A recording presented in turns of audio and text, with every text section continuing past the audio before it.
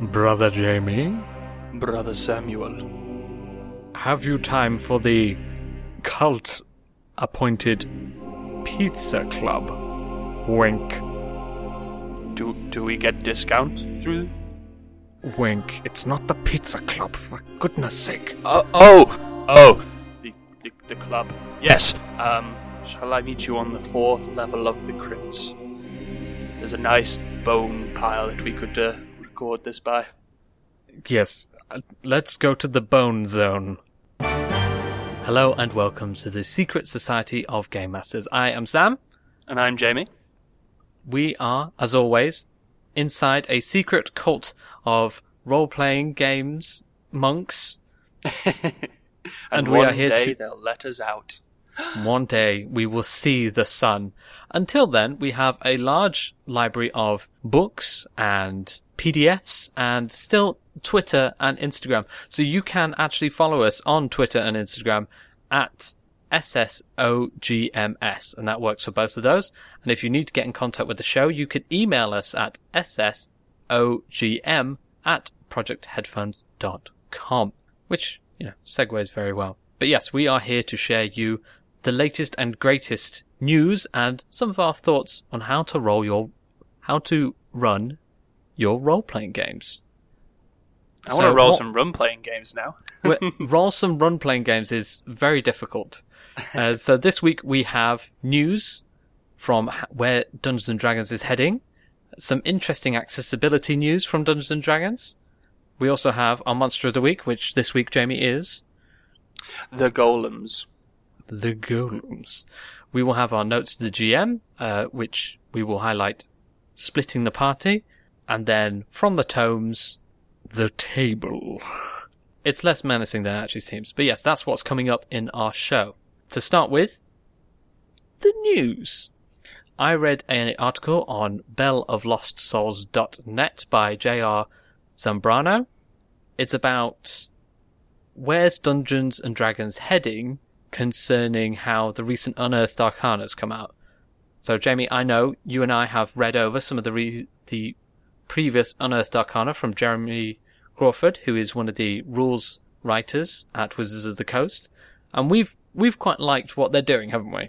Yeah. Well, I think last time we spoke about some of the Artificer and so on, and they seem to have dived in further with another set of subclasses for about 7 of the classes. So yeah, it seems to be taking an interesting direction, as sort of this article highlights. Yeah, the article really goes into not just, they're just shoving more backgrounds and subclasses, but it really seems to be pushing Dungeons & Dragons in a narrative aspect to really cover more of the bases and expand what each of the classes can do, which I think is great. Yeah, and if I was just to quickly highlight, I know we don't want to go too far in, because obviously you guys can feel free to download the PDFs from Unearthed Arcana and feel free to play test them yourselves, but I really like the narrative feel that you can get with the Onomancy Wizard. So it's all centered around naming and using creatures' names and their power against them and enhancing your own abilities through it. So it's I know I'm a huge fan, and I'm sure Sam is too, of books by Patrick Rothfuss, the name of them being the first one, and it really resonates with me with that sort of use of naming as like a higher power. So it touches on that quite nicely, actually. Yeah, I think that's definitely going to be interesting to play around with at the table. There was also discussion about, again, we won't go into it deeply, but making some of the classes more accessible with pets and non-human or non-sentient NPCs that you can move around, and so I definitely would recommend checking that out. Also, Dragon Magazine, the Dungeons & Dragons literature, has produced an article about sign language in Dungeons & Dragons, because it's sometimes exclusionary to assume people have the same ability to uptake what you're giving out, and the sign language in D&D article really helps to highlight, look, there are sign languages in American Sign Language and British Sign Language that can enhance your table talk. And I think it's really great. There's also an interesting discussion about how they've developed signs for things that haven't previously been part of the lexicon. So would that I don't be know if you like managed monsters? to read that bit. So yeah, I've had a quick scan through, so I'm assuming that would be like. I think one example they gave in there was trying to sign out like a sphinx or something like that. Something that's not necessarily easy in terms of describing anyway, because it's got so many composite parts like lion, human, etc. So it's how would you sign that? So yeah, it's quite cool that they've started to come up with different signs for different creatures like that. I enjoyed the elf, which seems to be just kind of mouthing the word elf and making pointed ears motion, which I thought was fantastic. But I recommend going to the Dragon Magazine article because there's loads of YouTubers who are doing sign language in both American Sign Language and British Sign Language, and they are really kind of paving the way. One of the British Sign Language guys is also creating new scientific terms to be used in British Sign Language. But there's a small section that I really liked about discussing how to sign orc. So in BSL, I'm just abbreviating it now. BSL, orc was obviously a new word, so we didn't know what to put it in, but there is a symbol for bull and like evil, and so that's just the horns above the head, so they're kind of like the metal horns. You just place them on your forehead, and then he said, right, well, orcs are kind of evil, and they kind of usually have these lower jaw tusks, so we just moved the horns to go under the jaw. Oh, cool. So yeah, and he's just like, yeah, so we're just kind of making these, and it's a really nice community of space, and I want to engage with that a lot more, because even if none of the people at my table have hearing loss or are deaf, I think it just adds something new, something interesting. I mean, I've just seen that elf sign, and I'm definitely going to use that in my games going forward anyway. But yeah, I think it's a really good thing for them to do to make the game a bit more accessible and a bit easier. It's because DMs, we know anyway, have enough sort of things on their plate to worry about without having to try and figure out how am we going to communicate what this creature is to someone. So yeah, it's really good of them to be doing things like that. And now we'll move on to Monster of the Week. Brother Jamie, take us away. Brother Samuel, let me open up our Manual of Monsters. And in here on page 167, you can see we have our description of golems. Now, golems are made from humble materials, clay, flesh and bones, iron or stone, but they possess astonishing power and durability. A golem has no ambitions, needs no sustenance, feels no pain, and knows no remorse. An unstoppable juggernaut, it exists to follow its creator's orders, and it protects or attacks as that creator demands. So, as alluded to in there, there's sort of four main types of golems: your clay, flesh, iron, and stone, and they are essentially constructs that have been created by either some sort of master artisan, maybe a wizard with great power, or maybe someone who's come across some like lost knowledge. And they are essentially automatons in terms of they don't really have their own free will or don't think or feel.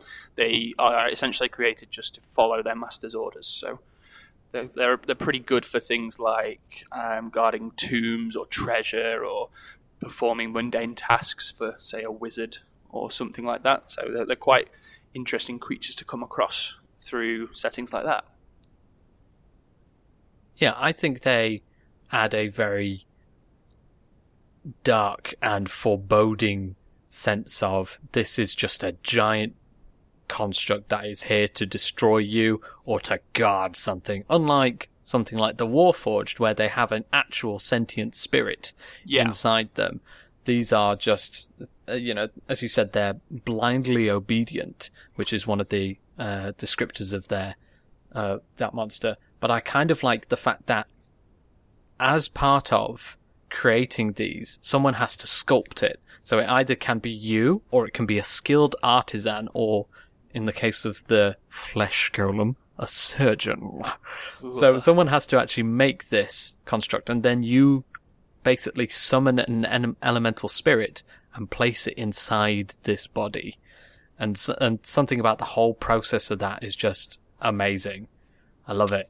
Yeah, and again, it's difficult not to relate things back to my current Curse of Strahd, but being able to describe for the first time that this flesh golem that they came across was great, because as they got close, at first it sort of looked like a human, and as they got closer they could see the stitching and so on, and you can really get quite sort of visceral with some of it with your descriptions. So they're really fun additions, I think, into your campaign, whether as maybe less, maybe it's a monster they have to fight, maybe it's guarding that tomb or whatever, or sometimes maybe they're just another part of the furniture. Maybe you go to the wizard tower and receive your quest from him, and in the background you can just see, I don't know, different golems stacking shelves or something. It almost like can add some richness to the world that way.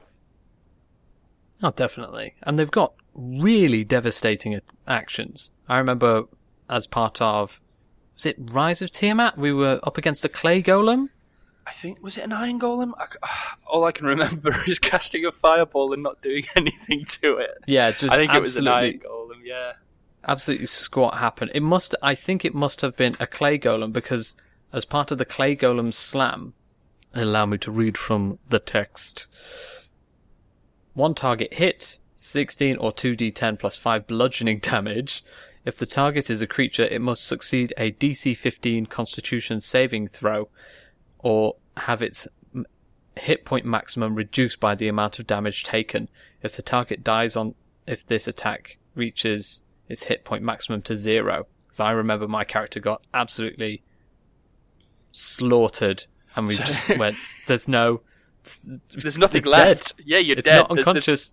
You can't come back from. Yeah, exactly. I like it's so brutally strong, and I guess it leans into that fact that it's a construct, that it doesn't have that self-restraint to just hit you to the point of knocking you out or whatever. It is just using its full force. So yeah, and even if you survive the encounter and go on, you can't just use your hit die or recharge up to your maximum using a long rest. You have to get a greater restoration spell or something that does a similar effect.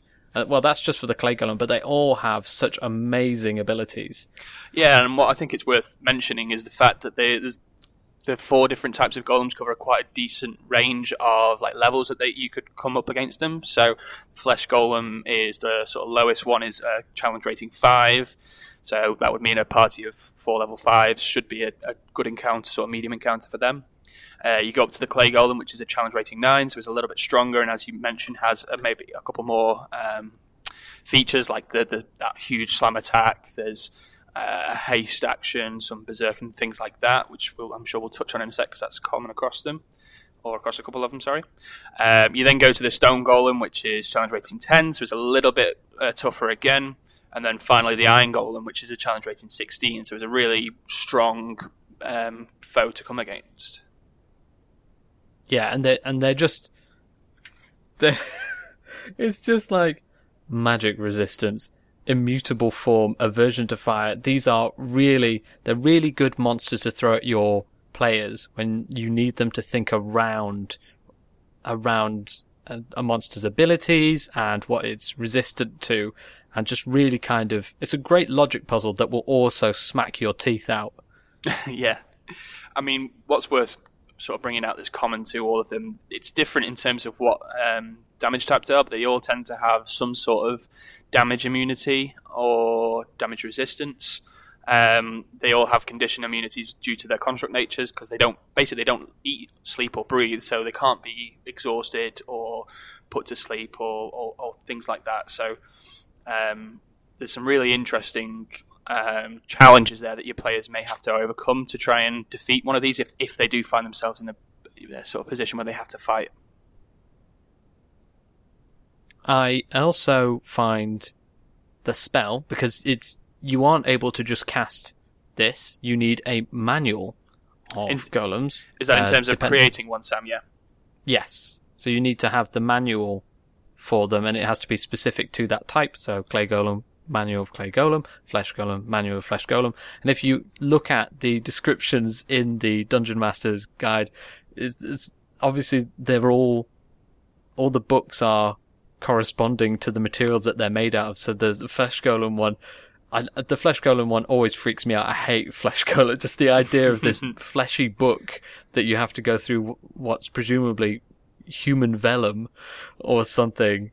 But the idea is there's this really big spell. It costs a lot of time and a lot of effort, and you have to summon an elemental into this form that you have previously had created. So the idea is there's an elemental spirit inside the golems. And yeah, but the fact that this spell exists outside of the common spell list implies that there are more spells than the common spell list provides. So if you wanted to make a spell that's just kind of outside of the limit, as long as it conforms to the general rule set, it is possible, although just incredibly, incredibly difficult. And for more of that kind of understanding of how the spells work and what you can do with Create Golem, I would recommend going to YouTube and checking out the animated spellbook by Z Bashu.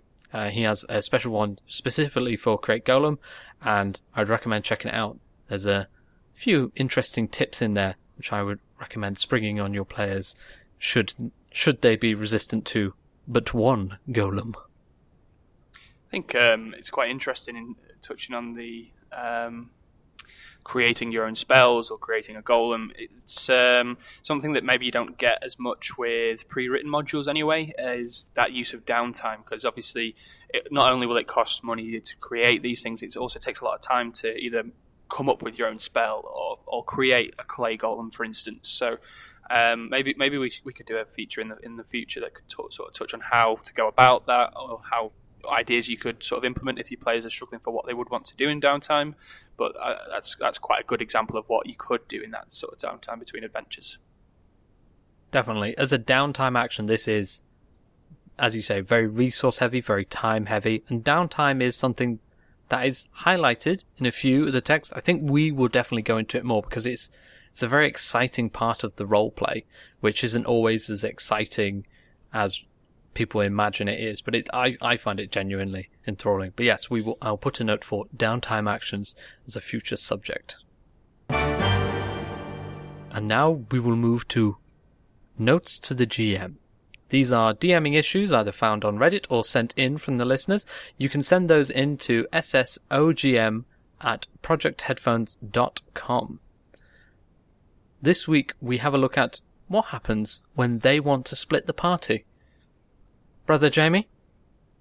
Cool. So I guess this is something that's definitely happening a lot in my campaign, so it's a fun thing to sort of be able to do. I think, touching on the sort of stereotypical message that you will get from old players who will, there's that adage of never split the party. And I guess the reason for that is generally because of how combat encounters are balanced, and if you have less players than you're supposed to, it becomes that much more difficult and more likely to die. And yes, at times that it is dangerous to split the party, but that, I guess, is something that your players will have to decide upon. It can be great in certain scenarios, like they have multiple objectives they need to complete, maybe in the same sort of time frame, and they won't be able to do these two tasks if they did. All of you went to one of them and you wouldn't have time to complete the other. So maybe that's in a scenario where you have to split the party. And I think we'll touch upon ways we can do it quite well, and things you could maybe try and avoid. But there are a few different techniques I think you can use to try and make it more manageable and make it more fun for everyone at the table. But how about you, Sam? What's your sort of experience been with splitting the party? I have also had split the party moments. More recently, as I said, I usually have a newer set of players and they're quite happy to go along all as a group. But as soon as they found out that actually having some amount of autonomy can make the play interesting. So we recently went to Waterdeep and there were several time conflicting things that they needed to achieve. And so they naturally split up the group.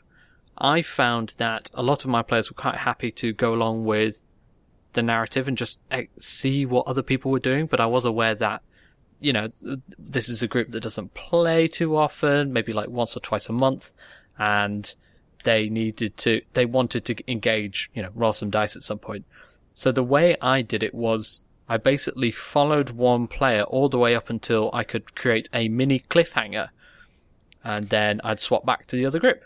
Exactly. That's such a good technique. Yeah, it's a lot of fun, especially when you can go from, let's say, and so you open the door to find. So we'll go to the other group. You guys are picking up potions. What's happening? And then everyone who is currently in that other group, like, wait, what? No, what's happening? And you create that investment that, okay, I know we're going to have to take a quick break from my action because we have these other people to give them their time. But I'm so excited to come back to me as well. So that's really good to keep, I think, player investment and engagement. Sorry, go on, Sam. I think you were going to say something.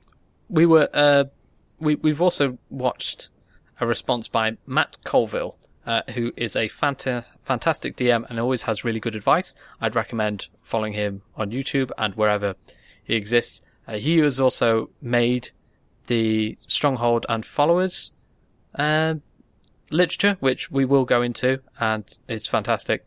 But he presented a point which we agree with, which is the old guard, and everybody pretty much says never split the party, blah, blah, blah, blah, blah, blah. And he's like, it's gonna happen, or it's actually quite exciting. So he detailed an account of where one player had to go off and fetch something, which was mission critical for the quest.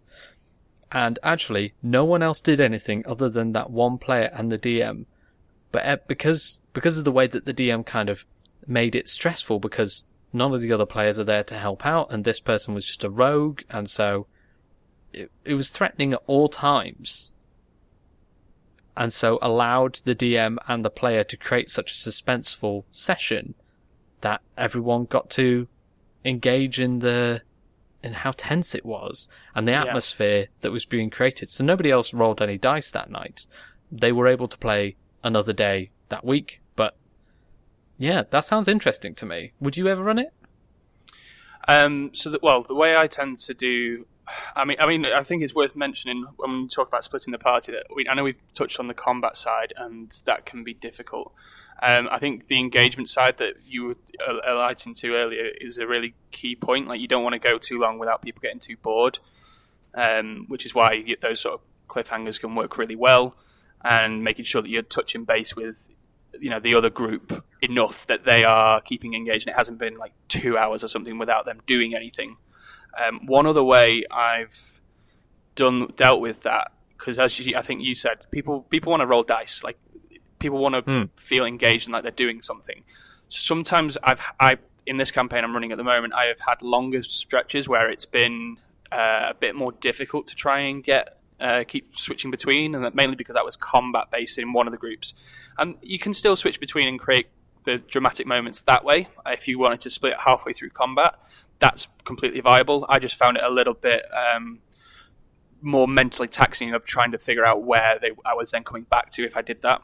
So one thing I've done, I don't know if you've done something similar or would be willing to try it, or think, no, Jamie, it's a stupid idea. But sometimes I've had, let's say 2 of my players have gone off down the road, down a different path of the road to go do a different objective, whatever that may be. They've then come across an encounter where they're being attacked by 4 skeletons and 5 undead wolves, like roll initiative. Now at that point you can control all the NPC monsters as normal if you want to do that. But what I've tried doing is saying, right, to the other guys who aren't in this scene, okay, you're controlling these 2 wolves, you're controlling those 2 wolves, and you're controlling the skeletons, and I'll give them a quick... This is like in that example, is they might not have an objective, but the NPC monsters might have objectives, and I might give them those, and I'll say, right, here's the stats for them, you do it. And it's been really fun, actually. The players have really got on board with almost role-playing as monsters, and keeps them engaged for that period of time. It gives me I can make more notes on what's going on and things I want to run in the session based off what's happened. And there's almost been like a slightly sadistic streak of the players wanting to kill the other players with their monsters, and it's all in good fun. It's not malicious or anything, but I've found in my experience that's really worked for me. Mainly because there's been so much splitting of the party, so I've had to try things like that. But I don't know if you've done anything similar, Sam. I would definitely recommend No, it. I found that a really fascinating way to do it. I think I'm going to pick that up next time. But you're right, you can't... Switching combat in the way I detailed earlier can be really taxing for the DM and a little bit breaking for the players as well, because they're going to be like, okay, well, I was mid-swing there, and then getting back into the moment's difficult.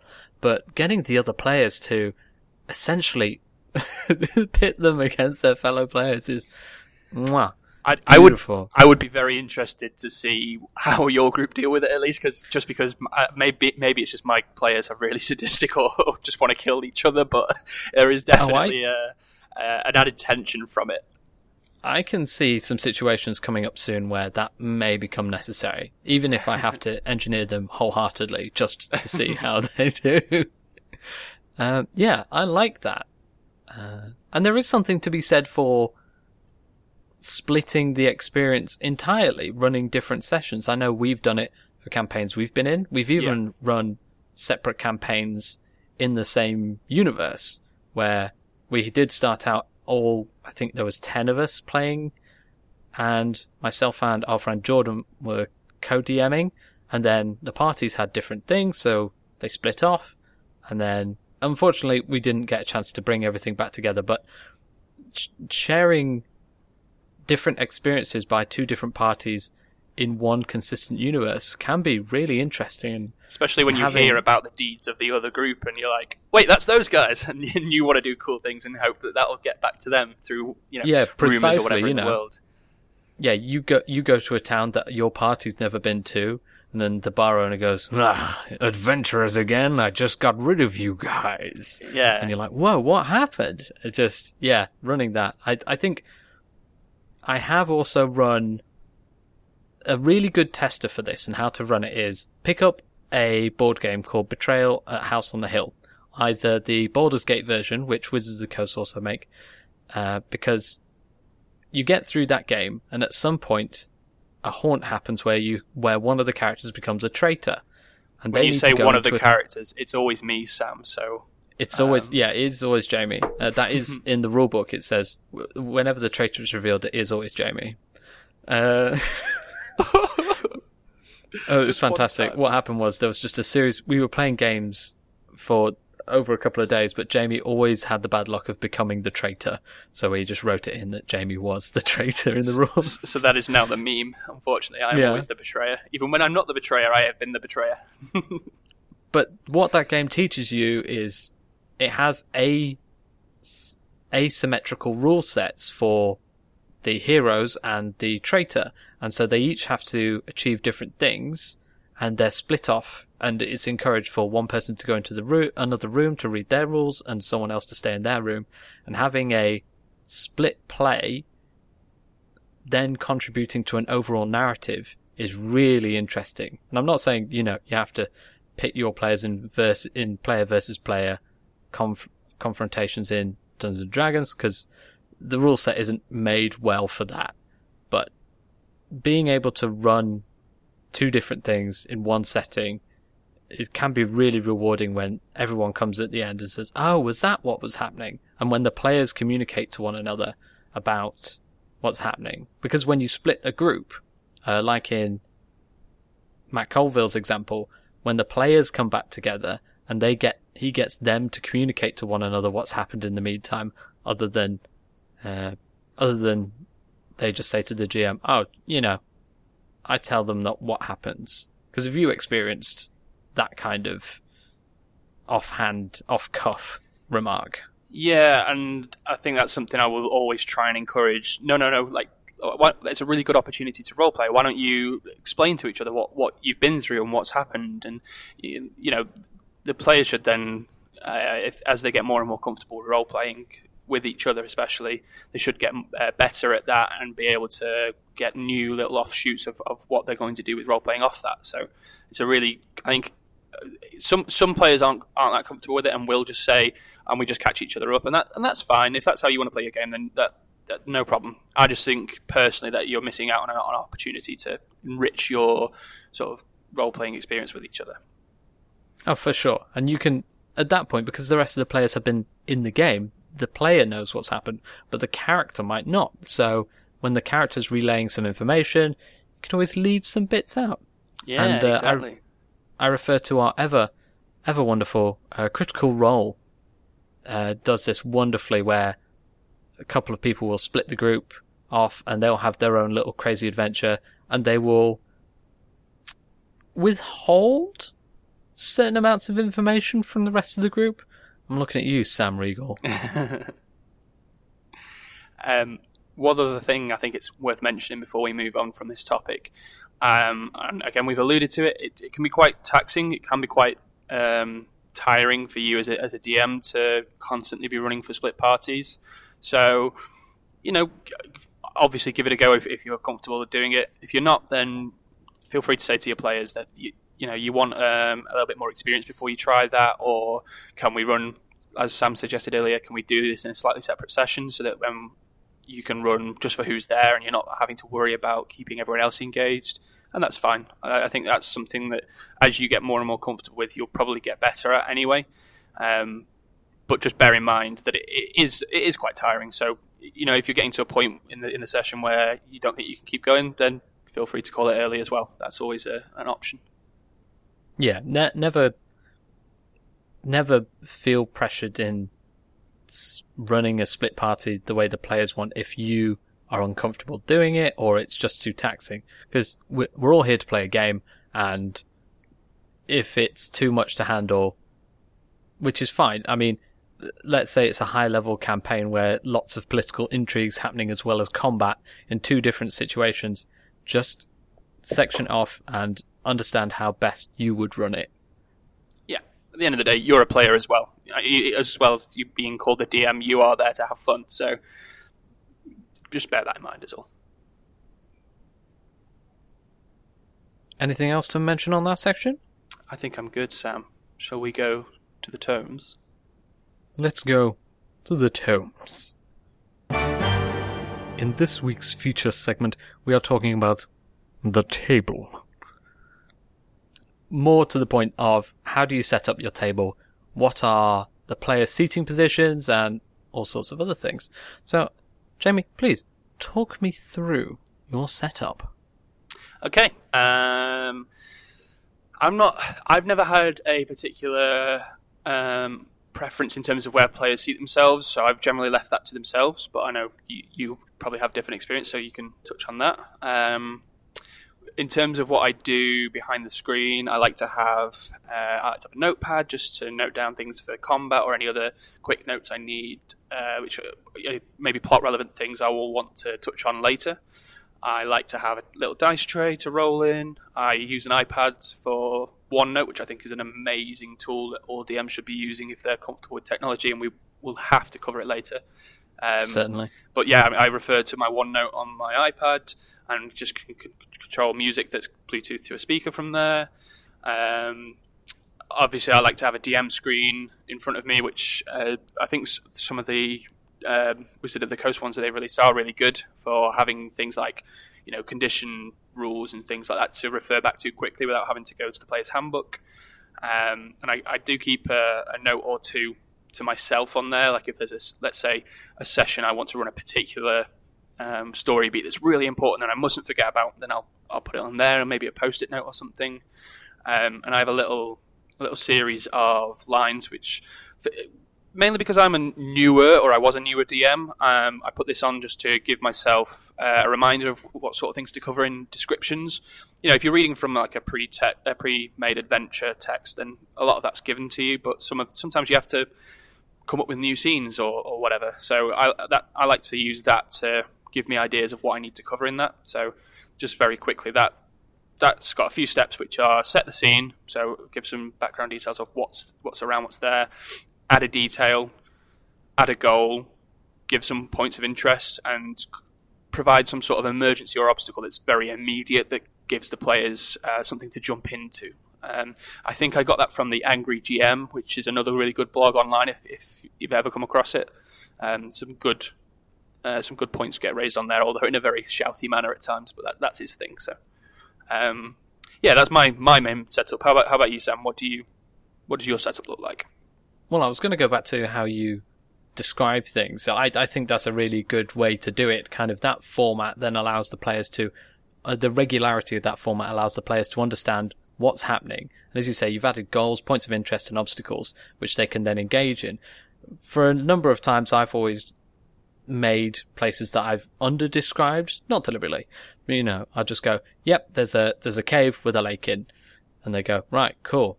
And then they go, are there stalactites? I'm like, oh yeah, no, sorry, yeah, there are stalactites.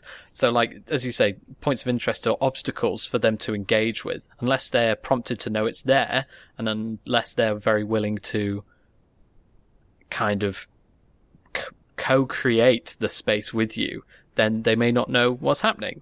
Like, they don't know that that's there to interact with. So yeah, I really like that list. Yeah, as I say, for me, that was more of I'm new to DMing and I'm a little bit nervous about making my descriptions good. That was one area I thought I needed to improve on. So that was just always a reminder to myself. So DM screens are good for hiding away little things like that.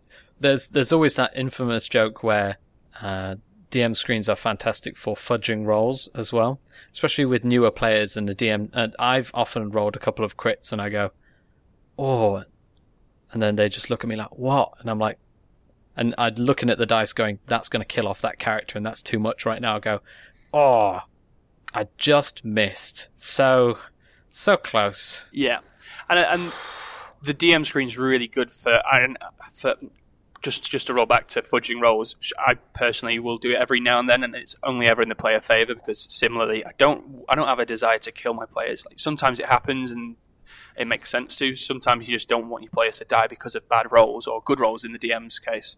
So, yeah, I think having a DM screen is really good for that. It's less of I want to make sure I can keep everything secret from the group because I am the DM and it must be so. It's more of trying to make sure they have a good time as well.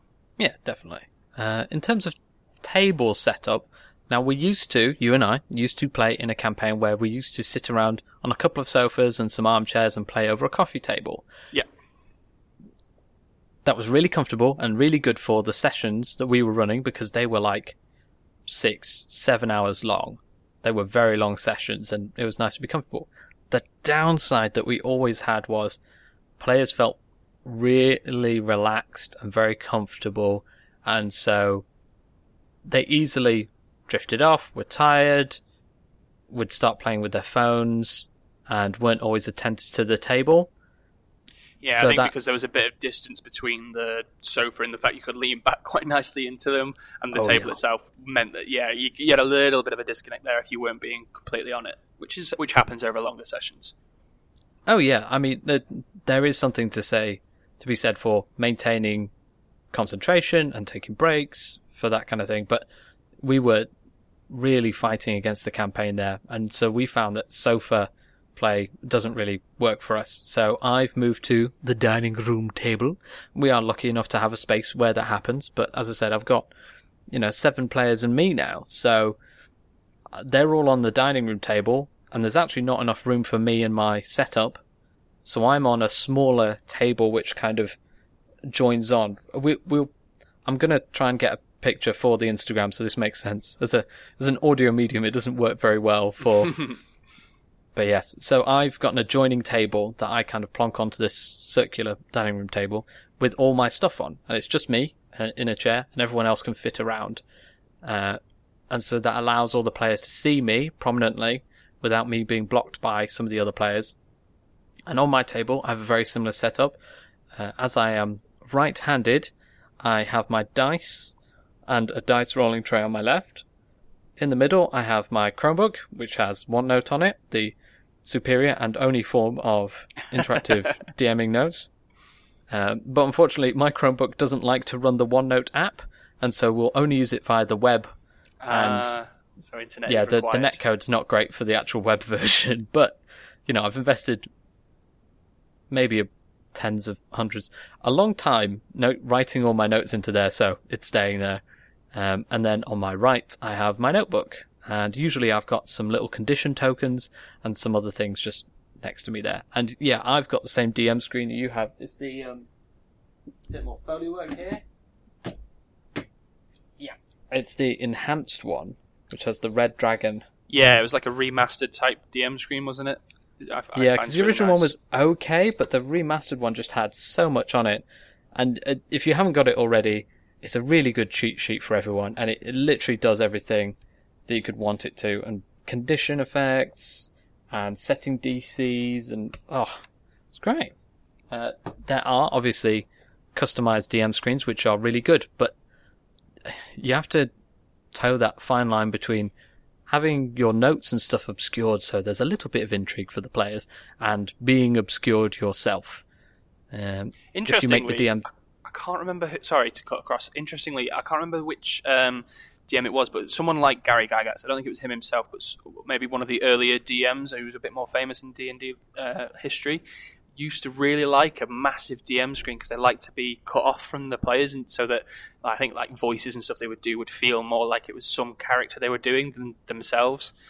Wouldn't work for me, but apparently some people like stuff like that. Yeah, I guess. Yeah, I can feel that can become quite exclusionary, but I can also see the benefit. You can hide more behind that screen, and you can create more of a dissonance between you as a person and the environment that you're carving. Yeah. But yeah, so that's my setup. But my players, I tactically have placed in certain positions. Now, I have some players that are not quite tall. So I have experienced games where they've been in the corner of a corner sofa, or they've been in a different position, and they routinely get ignored, not deliberately, but people just can't see them and so can't interact with them as a player. And so whenever they try and do something, they're sometimes shouted across or ignored. So I place them in positions where they can dominate everybody's sight lines, or where they're very easily heard. Now, luckily in this table, I don't need to do that. It's a circular table. Everyone's got an equal share of that table. But I have paired players together. Like we've previously said, I've got 2 druids, and druids are very complicated classes to run. So I've paired my druids together. I've paired some of my more martial classes together, and it's kind of quite easily interspersed. So actually, not dictating where your players should sit, but possibly say, look, why don't you sit here this week? And kind of mixing it around until the game runs fairly well. Because I don't know whether people can hear this, but I've actually moved house. I sound different to the last one. And my players sit in the same spaces at the new house than they did at the old one. Oh yeah, we are creatures of routine and habit after all. Yeah. But yeah, so I have that set up, and I also have an Amazon Alexa that pumps music through. Now, Jamie, what do you do in terms of music? It's a little bit contentious sometimes. I am such a huge proponent of music at your table. I love having it doesn't have to dominate the table or anything like that. I remember, I think it was during the Rise of Tiamat one, I sort of commandeered taking over the music on the telly, I think, or the speaker we were using, because I think it just adds a bit more ambience and such if you've got something kind of fantasy based or whatever's appropriate for your campaign in the background. So personally, I've got a shed load of Spotify playlists which I've curated over quite a while, and you can come across Reddit's a really good place to try and find other people's playlists to give yourself a good place to start. So I'll take stuff from fantasy movies or video games, places, things like that. So like The Witch is a really good one to use, or some of the like Oblivion or Skyrim soundtracks are really good for some of that stuff. And I'll curate those into different playlists, which I like to set by either mood or location. So something like a general playlist for like tense moments, like maybe your players are sneaking past guards, or something where they need to be quiet, and any sort of spike in the music can give that, oh shit, we have to watch out for that guard looking over there, or whatever. I have one for like general towns or taverns. I have ones for battle, which are obviously much more pumped up and try and get the players more on the edge of their seats.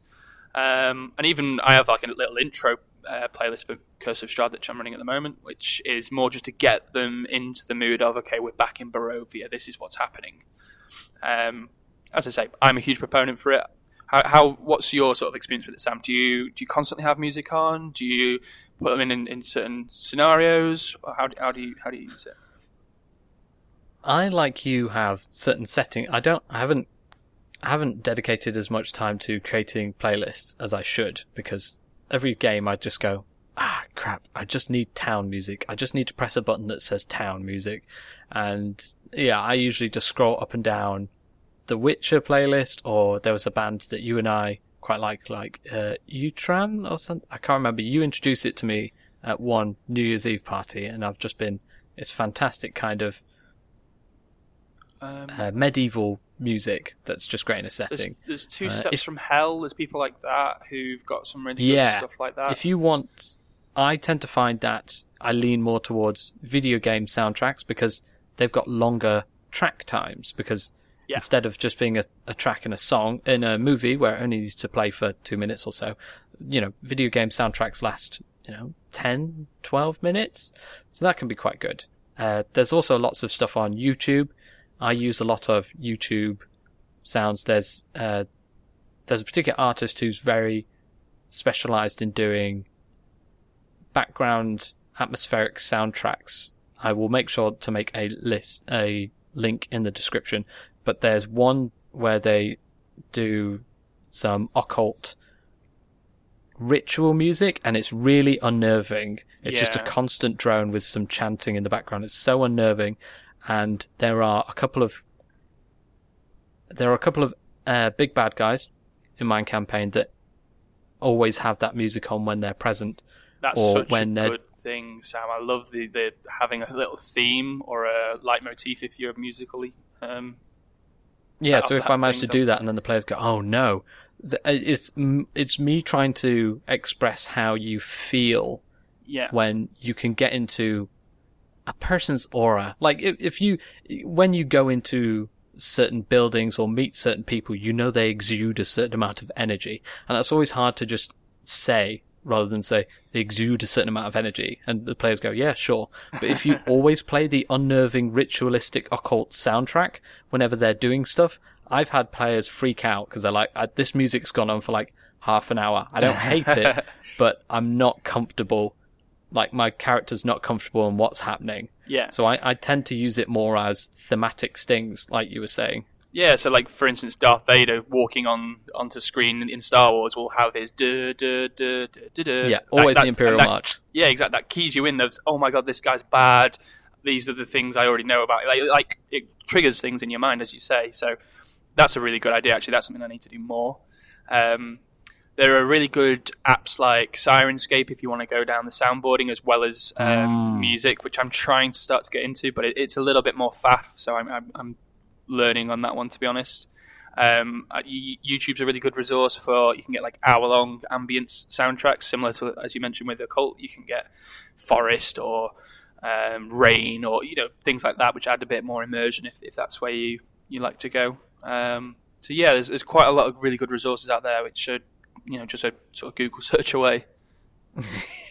I tend to find some kind of Bluetooth speaker network to, if you're running it off a laptop, or if you've just got your phone next to you, just run it off that. It can be quite seamless because you can do that behind the DM screen and then click a button without saying, oh, can you change the track to? And most of us have some form of Bluetooth speaker, but if I had to recommend one, Alexa's got a really good bass speaker on it, surprisingly, for such a small thing. I think that's what we use actually in ours. Not by design, just because that's the one that a player whose house we use has got. But one other thing, I guess, if you're not, maybe if you're a bit worried about being overwhelmed by everything that's going on as well, and then adding music on, maybe that's a job for one of the players to do. Maybe there's someone who's into that sort of thing. Like, as I say, I think I did it mostly for when Chris, our friend, was DMing Rise of Tiamat, mainly because I took it upon myself. But you could ask one of the players to do that, and I'm sure they'd be more than happy to do so. Oh yeah, that's another way of really getting people to interact that way. Especially if they're not necessarily playing a lot. Let's say they've got quite a passive character, but they're really good at finding playlists. That's a really smart idea. I like that.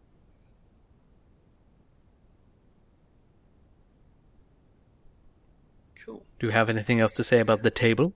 I don't think there's anything else from me, Sam. How about you? Have you got anything else you particularly do at the table to get yourself ready or to contribute to what the session has? Because of the nature of my work, I've usually quite a lot of time between when I'm ready and when the players arrive. So I've got a lot of setup time. So usually it's me managing everything, printing out extra notes and handouts for the players. So that amount of setup time gets me in the mood. But I also remember a lot of times when I've had to basically run home and throw all the stuff together whilst they're eating or something. For some reason, I don't know what it is, but when I'm DMing, I eat less than when I'm playing. Absolutely. I think it's because I'm doing more, but I noticed that my portion sizes go way down because I'm like, you go, hit the elf, whatever. It's not very good to do with a mouthful of food. Yeah, we always get a Chinese when we play. I think that's our little D&D ritual. And I will always, so we'll all grab a plate. We'll eat, and I think I'm a slower eater anyway. But I'm never like finish what I would normally eat by the time we're all ready to go. So I will invariably not finish what I've got on my plate, and that's fine because I think, as you say, you're kind of ready to get back into it. And I'm less worried about food than I am about this session at that point anyway. Yeah, but in shorthand and in summary of what our points are, get stuff that will key your players into whatever you're doing. I mean, I've got like tankards and like drinking horns that I can give to the players to like drink their normal stuff out of. It's just stuff to kind of let people know we're having a game. This is a familiar format for you now. So, we're ready to play. Basically everything points to, I'm ready. Are you ready? Let's go. Yeah, exactly. The Secret Society of Game Masters would like you to make your games more ritualistic, funnily enough. Yes. Well, thank you very much for joining us this week on the Secret Society of Game Masters. I have been Brother Samuel. And as ever, I have been Brother Jamie. You can now follow us on various social medias. We have Twitter and Instagram at the same address at SSOGMS. We also have a Facebook group, which is the Project Headphones group. Lots of interesting and mindful listeners there willing to share their thoughts. I encourage you to click those links. And don't be afraid to check out the show notes where we'll have links to everything we've discussed. Our music was given to us by Kevin MacLeod. The main music is Agnes Dei X, and our stings are Dance Macabre Big Hit 1. If you would like to get these and many more, please go to incomputech.com. These are covered under the Creative Commons license number 3. Thank you very much for joining us. I have been Brother Samuel. And I have been Brother Jamie. We will catch you next time.